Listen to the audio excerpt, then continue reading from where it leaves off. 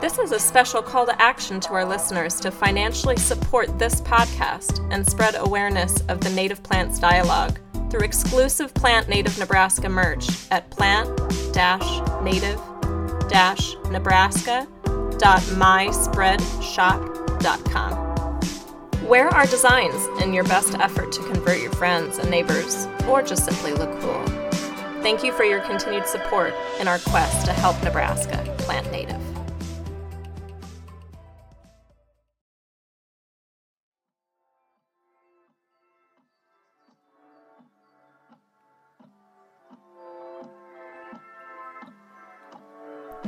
Hello, and welcome to the Plant Native Nebraska podcast.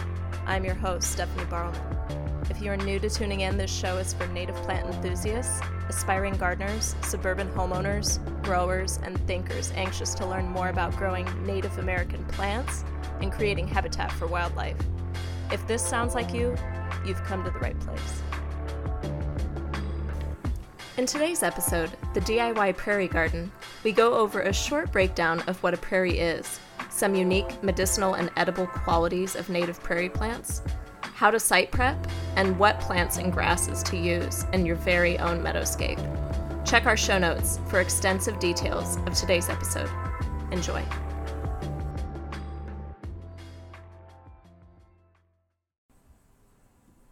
So today, we're here to talk about prairies and how you can grow a micro version of one in your own yard. If you haven't already, you can go back and listen to episode 1, which gives you a primer on what native plants even are, as well as episode 2, where we discussed prairies a little bit with Dr. Kay Kodas of Prairie Legacy, Inc. Okay, so first off, though, what is a prairie? A prairie is a grand and complex ecosystem. It's comprised of grasses and wildflowers. The word prairie actually originates from Old French and means meadow. So Nebraska and the Great Plains were historically beautiful places, filled with grass and wildflowers. By the late 1800s, most of that meadow was converted to farmland due to its nutrient-rich soil. So today, only 1% of that original prairie remains, as it's been further carved up for Walmarts and McDonald's and Targets. Nebraska has different regions of prairie systems. So here in Sarpy County, we fall into the eastern section of historically dominated tall grass prairie areas, where you'd find taller sod grasses like big bluestem or Indian grass, and the climate was slightly wetter. The western part of Nebraska is where short grass prairies are naturally found, and they're hotter, drier. They're dominated by shorter bunch grasses that also tend to like it hot and dry, such as little bluestem. And then the middle sections of Nebraska where prairies were predominantly mixed grass, utilizing both elements of short and tall grass prairies.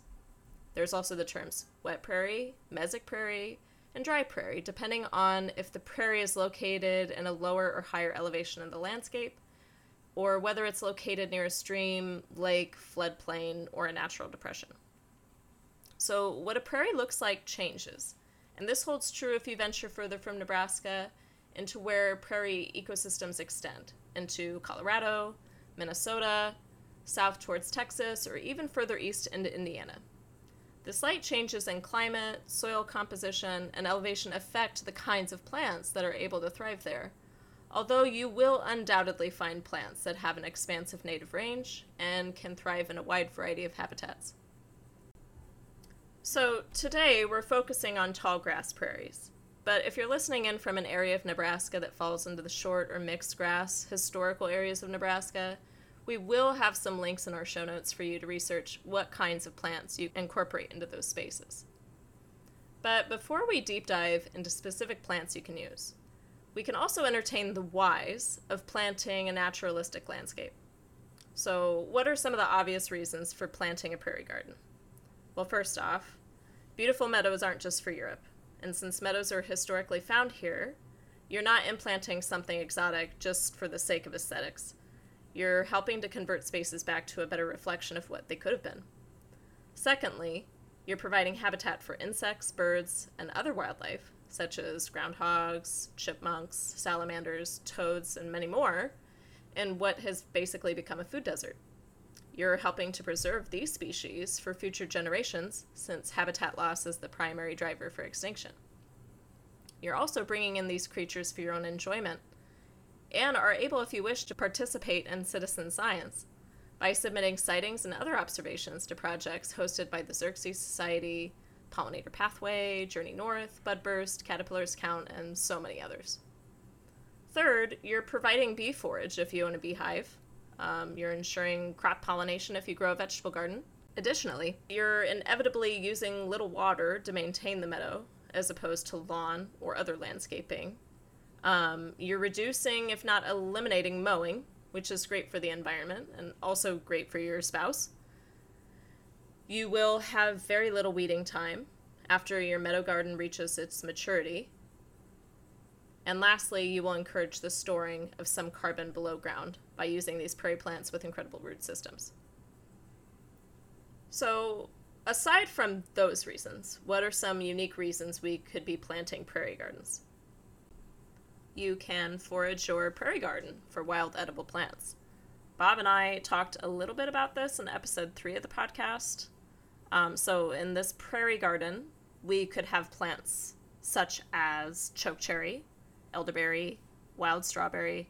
Those all have edible berries. Usually they're used in jams. Wild strawberry can be eaten raw. We have plants with edible flowers, such as violets, elderberry, and yucca. We have plants with other edible fruit aside from berries, so there's the American plum, and both fragrant and smooth sumac. There's plants that make great teas, so we have wild bergamot, lead plant, echinacea, or purple coneflower, as you've likely heard of it. There's hundreds of plants with edible parts native to the Midwest, but always double check if any of the plant parts are poisonous, or if the flowers or fruit need to be cooked before it's able to be consumed. Another thing we can talk about is harvesting plant material from your own meadow garden to use for natural dyes. So if you're looking to make natural Easter egg dyes, or native meadow tie-dye shirts, or natural tablecloths, or just cloth material for macrame or random projects that you have on your Pinterest, you can use some common plants like coreopsis, goldenrod, Indian blanket, butterfly milkweed. Another thing as well is the medicinal qualities of some of these prairie plants. If you're looking for plants to incorporate into your garden with medicinal qualities, you've got elderberry, you've got Carolina geranium, sweetgrass, New England aster, and many others. You can also even grow some of these prairie plants if you're interested in learning how to basket weave using natural materials. So sweetgrass again, Virginia creeper, which is a vine that people normally weed out of their gardens, but it's actually a native plant. Sumac, big blue stem, rattlesnake master, dogwood. All this is pretty cool, and it's kind of a bonus reason to plant a prairie garden, along with all the habitat benefits, along with all the environmental benefits. But now we've got to get into how one would even prep a site for a prairie garden. What is site prep? What does that even mean? So when we prepare a site for a prairie planting, we're trying to ensure that there's the least amount of weeds possible. And we can do this in a multitude of ways.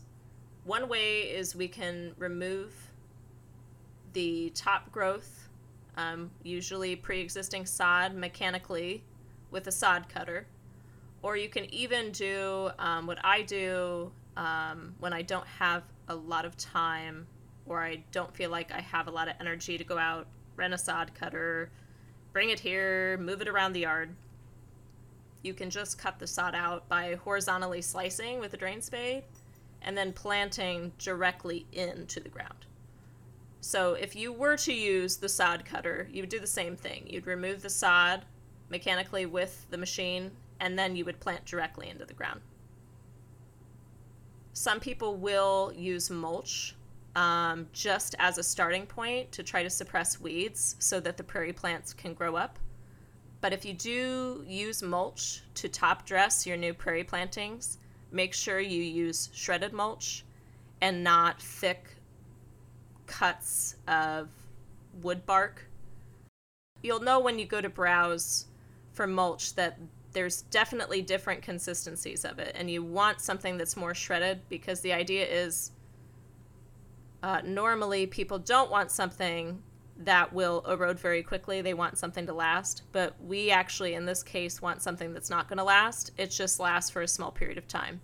And then that way your prairie plants can take over and do their job at providing living ground cover.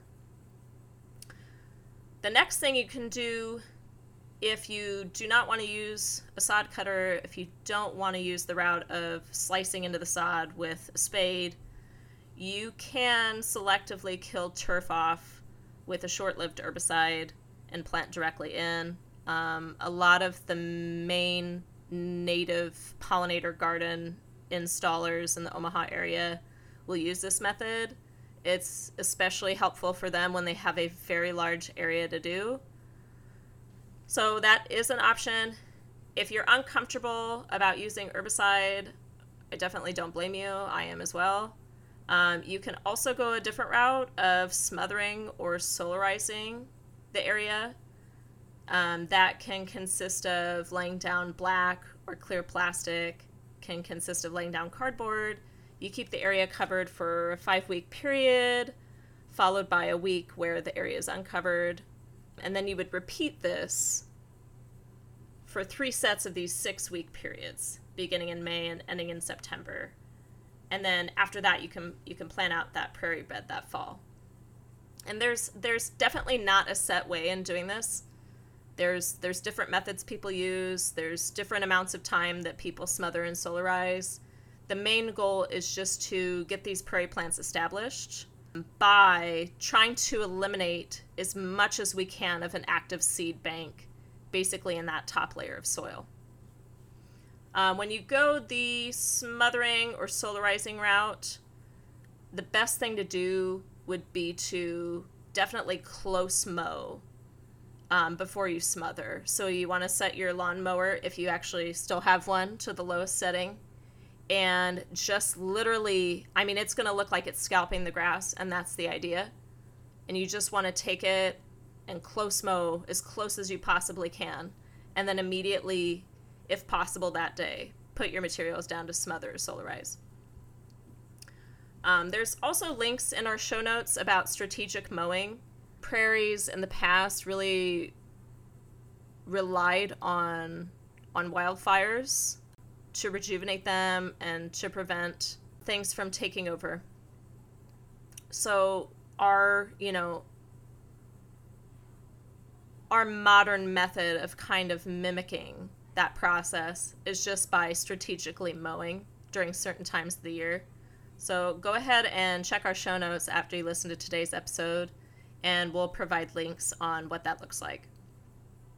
So now that we're getting to the nitty-gritty, what types of plants should we grow in a tall grass prairie garden? So what I'm laying out is going to be a dry, full sun garden. So this isn't a shady spot. This isn't a spot at the bottom of the hill or at the end of a downspout, or a garden that's going to be friendly if you live in a gated community where people have their sprinklers on 3 times a day every day and your backyard is actually waterlogged underneath. This is going to be a xeriscape garden. It's going to mimic the natural prairie in the tall grass prairie region of Nebraska. So you're going to want dry soil, and you're going to want it full sun. And one thing that usually puts people off about a true prairie style garden is that you're going to want to use 60 to 80% grasses. So this isn't going to be your typical garden that's 60 to 80% flowers. This is going to be 60 to 80% grasses. That being said, a lot of these grasses that I'm recommending are gorgeous, and they just are really, really obviously true to what the prairie was. And there are some taller grasses in here that really give that feeling of wildness. So I think you're going to be really surprised by how this turns out looking. So the main grasses to use are going to be Indian grass, big blue stem, and switchgrass. And I don't know if you've ever seen big blue stem before. It looks quite different from little blue stem. Not only is it taller, but the seed heads at the top are just gorgeous. So definitely, if you get a chance to come out to the rain garden that's located in the Twin Creek area that we work on near Culver's and Bellevue, come out to the rain garden when we're working on some of our fall dates or late summer dates, and we can point out the big blue stem growing there to you, because it is really an awesome, underutilized plant in the landscape because people are scared of how tall it can get. But I think in the right place or the right garden, awesome. So once you use those 3 main grasses, you can work in some Cytotes grama, blue grama, purple lovegrass, Canada wild rye, prairie dropseed, and even some little blue stem. For anyone not already familiar with purple lovegrass, it's amazing. You will fall in love with it, and you will want it everywhere. And it's a shorter grass, so it's good to fill in between areas just as a natural ground cover. It's also good on the edges. I like to use it as an edging plant in my other gardens, so definitely one to consider for this garden idea today. There's also sedges. Sedges are slightly different from grasses, but the sedges that we're recommending for this tall grass prairie-style garden, a sedge called Carex brevior. There's also a sedge called fox sedge, and those are 2 great full sun-loving sedges you can use in this garden. So that being said, we can now get to some wildflowers that I would recommend for this garden. And I'm actually going off some lists online that were compiled by the University of Nebraska at Lincoln, and even some of their publication, which I will have a link for in the show notes, actually has some of the work by Kay Kotis when she was doing her thesis at university. So again, using some of the knowledge from Dr. Kay Kotis that we interviewed on episode 2. There's a wide variety of wildflowers that we can use, and I've compiled a pretty extensive list, so that way you can kind of pick and choose what more appeals to you or what you think better fits the needs of the space. Some of these are shorter plants, some of these are taller plants, and some of these fall, in between that 3 and 4 foot range. So it's kind of at your discretion what plants that you think you would like to use in a prairie garden. Dogsbane, which is commonly confused with milkweed. It looks very, very similar to milkweed when you see the stem coming up and the leaves. But then when it flowers, you can tell pretty well that it doesn't quite look like milkweed. That one is toxic to dogs, so if your dogs are the kind of dogs that are getting into everything and eating everything, probably not the one to plant in your garden, but otherwise, pollinators love it. It's a great, great prairie plant. There's different milkweeds, such as butterfly milkweed, plains milkweed, Sullivan's milkweed. So if you're looking to branch out from trying common milkweed or swamp milkweed, the plains and the Sullivan's milkweed are more true to the prairie system. We've got western yarrow on the list, heath aster, New England aster. Heath aster is a shorter aster, but when it has to compete with other plants, it can become a bit taller. New England aster you might have already heard of, beautiful purple flowers. There's also a plant called hairy golden aster, and it's just a very, very gorgeous, profusely blooming plant with yellow flowers. So if you haven't already tried hairy golden aster, or you're really wanting to deep dive into this prairie-style garden, that is definitely one to consider. Daisy fleabane, purple coneflower, which you've probably seen everywhere and heard of a million times already, but it's there, and like we talked about before, can be used to make a prairie tea. There's different sunflowers that are native to the prairies. Sunflowers tend to be a bit aggressive, so just know that if you do plant them in your landscape, that you'll have to keep an eye on them, and you might need to, hop in and intervene if they start taking over too much area, and you want to, keep a variety of plants in there, and you want to keep diversity intact. So just know they're gorgeous, they're awesome, they can be used for edible purposes and other purposes.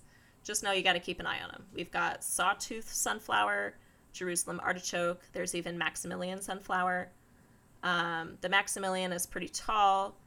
The liatris you've probably heard of before. It's also called gay feather. Liatris is actually the Latin name. Thick spike liatris is commonly found widespread throughout Nebraska. Gray-headed coneflower. If you haven't tried that one, super cute flower, really awesome. That's a medium height plant. Tends to be about 4 or 5 feet tall. Your black-eyed Susan, Rudbeckia hirschia. There's goldenrods, which if you have not utilized goldenrod yet in a landscape of yours, definitely consider adding it for some nice fall interest. It's just a fantastic flower, and like we talked about, you can use goldenrod in natural dyes. Partridge pea. Partridge pea is an annual. It looks very similar to wild senna, and it's commonly used if you go out to, say, for instance, if you go to the meadow area in Lauritsen Gardens, you will see a ton of partridge pea in bloom. And it's one of those annuals that self-seeds, so don't be put off by something that's classified as an annual. Just know that the way it's going to exist in the landscape is if you let it go to seed and you let it set seed. Then you will get new ones next year. Rocky Mountain bee plant, awesome plant, really unique flower. Looks very similar to the typical traditional garden cleome because they're related. But this one is a native. We've got prairie spiderwort, Ohio spiderwort. Bob and I on episode 2 talked about Tharp spiderwort. Really delicate, beautiful purple flowers, very similar to the way a violet looks. And those are found widespread in the prairies of Nebraska. There's a unique flower called round-headed bush clover. There's also white and purple prairie clover. So those have very delicate, wispy foliage. The flowers themselves are super cute, so you won't be disappointed. Wild bergamot, Carolina geranium, which we talked about before, that has that additional utilitarian use to it. Same with the wild bergamot. You can make tea with it. It attracts bees, hummingbirds, you name it. Pollinators love wild bergamot.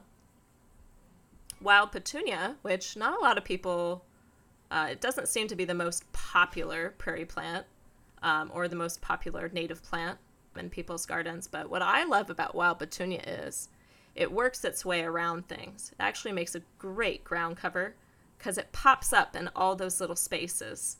And the flowers are beautiful. They're traditionally beautiful, so that's a great one to use. Purple poppy mallow.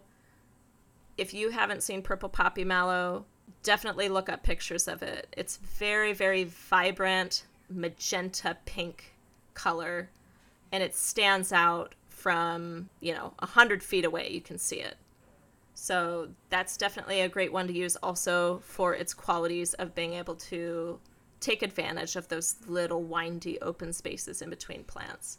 There's another plant called Illinois bundleflower, very true to the prairie.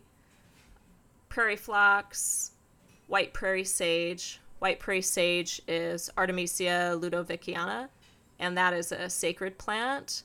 If you've heard of bundle sage, that's white prairie sage. Another plant I like to use for its free seeding qualities is Verbena stricta. If you have a wetter area of your prairie garden, you can use its cousin plant, Verbena hastata. And they look very similar to each other, but the Verbena stricta is going to really like it hot and dry. It's going to get taller. And the Verbena hastata is shorter and will tolerate wet soil. There's also different kinds of penstemon you can use: cobia penstemon, slender penstemon, shell leaf penstemon, and rattlesnake master, also a great, unique looking perennial plant you can use in that prairie style garden. I also wanted to give some ideas for shrub options, mimicking natural shrubland found on the outskirts of a prairie. And this is great if you have an area where you want to do a garden, but also behind it you need a privacy screen. Lead plant can be used in that garden can also be used in your actual prairie garden itself. Lead plant, very, very interesting flowers. You have these spires of purple, and then you also have these little hints of orange. It's so, so unique. I've never seen any other flower like it. It's sort of similar to the way butterfly bush flowers look, but not quite. There's also smooth sumac.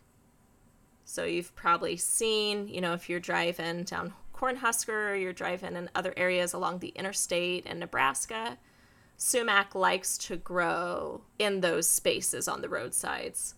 Silky dogwood, Amorpha fruticosa, which is related to lead plant, but it's much taller. The flowers are like a dark wine burgundy sort of color. Very, very unique statement sort of plant. So that would be a great one to use. Chokecherry, which we talked about having other utilitarian edible uses. There's a native rose, one of a couple native roses called Rosa arkansana. So that would be a great one to use. Flowers are gorgeous. They get these beautiful hips in the fall. And you can also use coralberry. Coralberry, you may have heard of, modern cultivars of, but actually the straight native is just as beautiful, I think, and makes amazing thickets.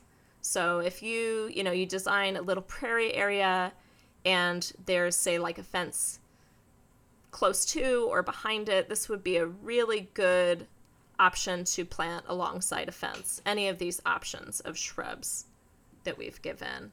And this isn't an all-encompassing list. There's definitely hundreds of different kinds of plants you can use that are native to the Midwest.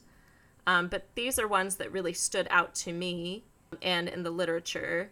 Now, when it comes to using seeds, I don't recommend beginners to use seeds because what usually happens is they don't prepare the ground very well, and then they cast the seeds, and then weeds and what plants germinate from the seeds come up basically at the same time. And it's really hard to tell what's a weed and what's a quote-unquote good plant. So my advice is to avoid seeding unless you really fully prepare the site as recommended to prevent weeds and invasives from taking over. As for watering, you really only need to water when you install this garden. So what I usually tell people is get like an oscillating sprinkler to make it really, really easy for yourself, and hook that up to your hose, turn it on in the morning, and water the area you have planted for like 45 minutes or an hour. Do that like every few days, like every 2-3 days, and then start stretching it out. Okay, well, it's been a week, so now I'm only going to water every 4 days. And then it's been 2 weeks now since I've planted, so I'm actually only going to water it, once a week. And then slowly just kind of taper down. And then at one point, once your garden bed has been planted and you feel like it's got pretty good establishment after, say, like 4 or 5 weeks of being on that kind of watering schedule, then just let nature do its thing. And then after that, basically only water during times of pretty extreme drought or where the temperatures really skyrocket up to 102, 105. But other than that, I try not to water any of my plantings. For me, that kind of defeats the purpose. I like thinking of it being a natural garden that doesn't need a lot of supplemental water. When you go to plant things, definitely try to not buy huge plants because you're going to pay a lot for them. And a lot of these plants are really fast growing. They are really strong, hardy plants. They're not going to be these little wimpy things just because you get a smaller plant. So I recommend buying, 3-inch, 4-inch pots where you can source them from.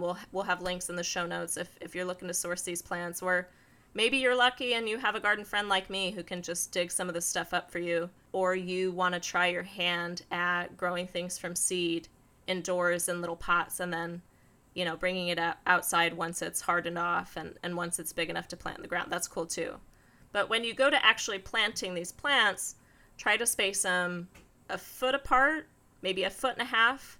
I would err on the side of planting things too close than planting them too far apart, especially once a garden is getting established in the first year, the first 2 years. Things are going to take a while to fill in. The more open you leave that area, the easier it's going to be for weeds to set in and start competing with your plants.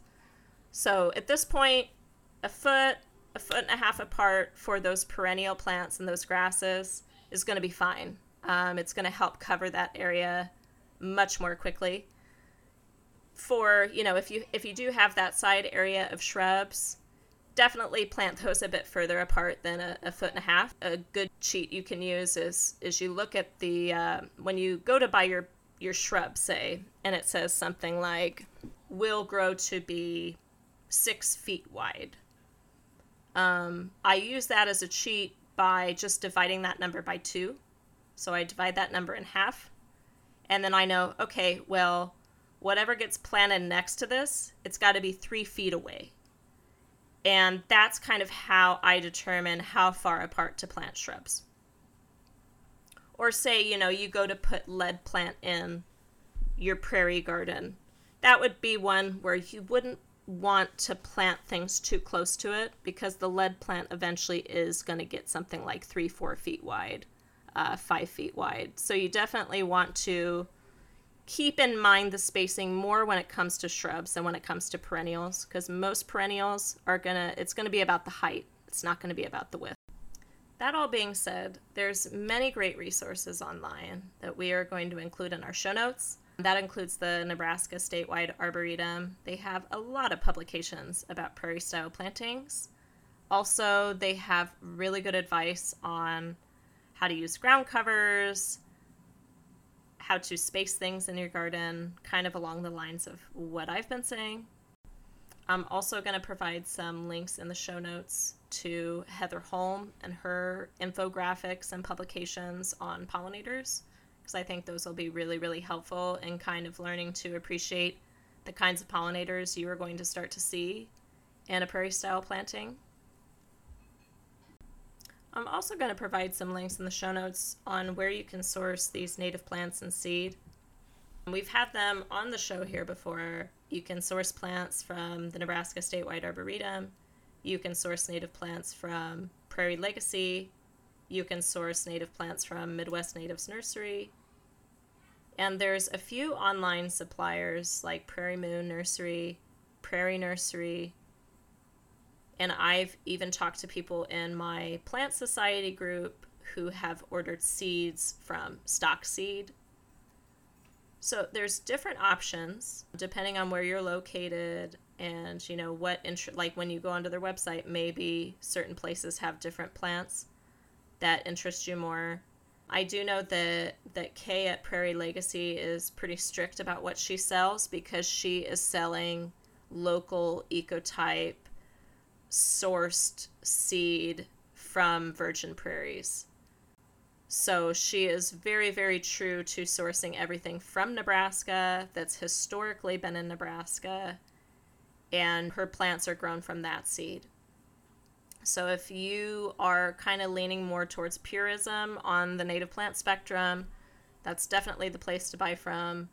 The next best thing, and having a wide variety of plants, is definitely going to be Midwest Natives Nursery. Very healthy looking plants, a ton of plants to choose from. Some of which are not all native to Nebraska, but are native to the Midwest. So if you're looking for a local place where you can select from a wide variety of stuff, definitely the place to go. But also there's giveaways, and there's groups like our Plant Society, the LV Native Plant Society, where you can get free plants, you can get free seeds. Nebraska Monarchs has a plant giveaway that you can look out for every year. There's seed shares through City Sprouts, through the Bellevue Public Library, and there's native plant societies in Lincoln and other areas of Nebraska. There's a native plant society in Blair now. So this garden aspiration of yours to plant native, it doesn't have to be an expensive aspiration. There's even seed libraries now at a lot of book libraries. So there's some libraries here in our Omaha area where you can go into the library and you ask where their seed library is, and you can get free seed from your book library, your local book library. It doesn't have to be an expensive endeavor. It's all about your level of comfort and your level of what you can financially spend on a garden. And if the expense is too high, you can definitely do things like finding those seed libraries, sourcing plants from friends, from people in a local plant society, or there's even grants you can apply for in some cases that will help you come up with the expenses of planting native. Also, I should note, if this topic really interests you, I will be giving a live class on July 6th at City Sprouts from 6 p.m. to 8 p.m. called the Homegrown Micro Prairie. So if you're interested in learning a little bit more about what we talked about here on the podcast today, I'll be basically giving a slideshow presentation on all of this info and showing pictures and different things related to this topic. So that would be another chance for you to dive a little bit deeper in. Also, if you're curious about learning more about native plants and are in the Omaha area and want to be a part of a fun event going on, we are going to have a table at Mulhall's. So from 10 a.m. to 2 p.m. on July 22nd, we'll be at Mulhall's for their Wild Plant Party event. And you will be able to see me there. You can ask questions if you have any about installing a prairie garden or just about native plants in general. But that's all I have for today's talk. So I hope this has inspired you to get out and do a little bit of good in your garden. If you haven't already, find a local native plant society if you can in your area of Nebraska. And if you're outside of Nebraska and you happen to be listening in, try to find a native plant society near you as well. And definitely follow along with national places such as the Xerxes Society. You can pick up books by Doug Tallamy at your local library, Heather Holm. Great people to learn from, great information to share. But always you can feel free to check my Plant Society website for resources. So our website is bellevuenativeplants.org. And there's different resources for you to utilize, inspiring places to visit if you do live in the Omaha local area, and our events for the year if you want to get involved. And if there isn't a native plant society near you, I am encouraging you to start one. It's not as daunting as it seems. You just need to be passionate, and you just need to be willing to learn, and just share that journey with other people. And you'd be surprised at how many people are passionate and driven to learn the same stuff and to try to be great stewards of the environment. So hopefully all of this information was beneficial to you, and I hope you keep listening. Thank you for tuning in to the Plant Native Nebraska podcast. If you need notes on anything mentioned in today's episode, check our website, plant-native-nebraska.captivate.fm for more info. I want you to know you've made this podcast special just by listening in. But if you found real value in today's talk, you can both financially support future episodes and dive deeper into the topics we share by finding us on Patreon at patreon.com/plantnativenebraska. Thanks for listening. I also wanted to add a special call to action for our listeners, as we are still in need of volunteers to help renovate the Trailhead Rain Garden in Bellevue. You can visit our Plant Society's webpage at bellevuenativeplants.org, click on the Annual Schedule tab, and scroll down to find the Trailhead Rain Garden workdays. See you there. And as always, thanks for listening.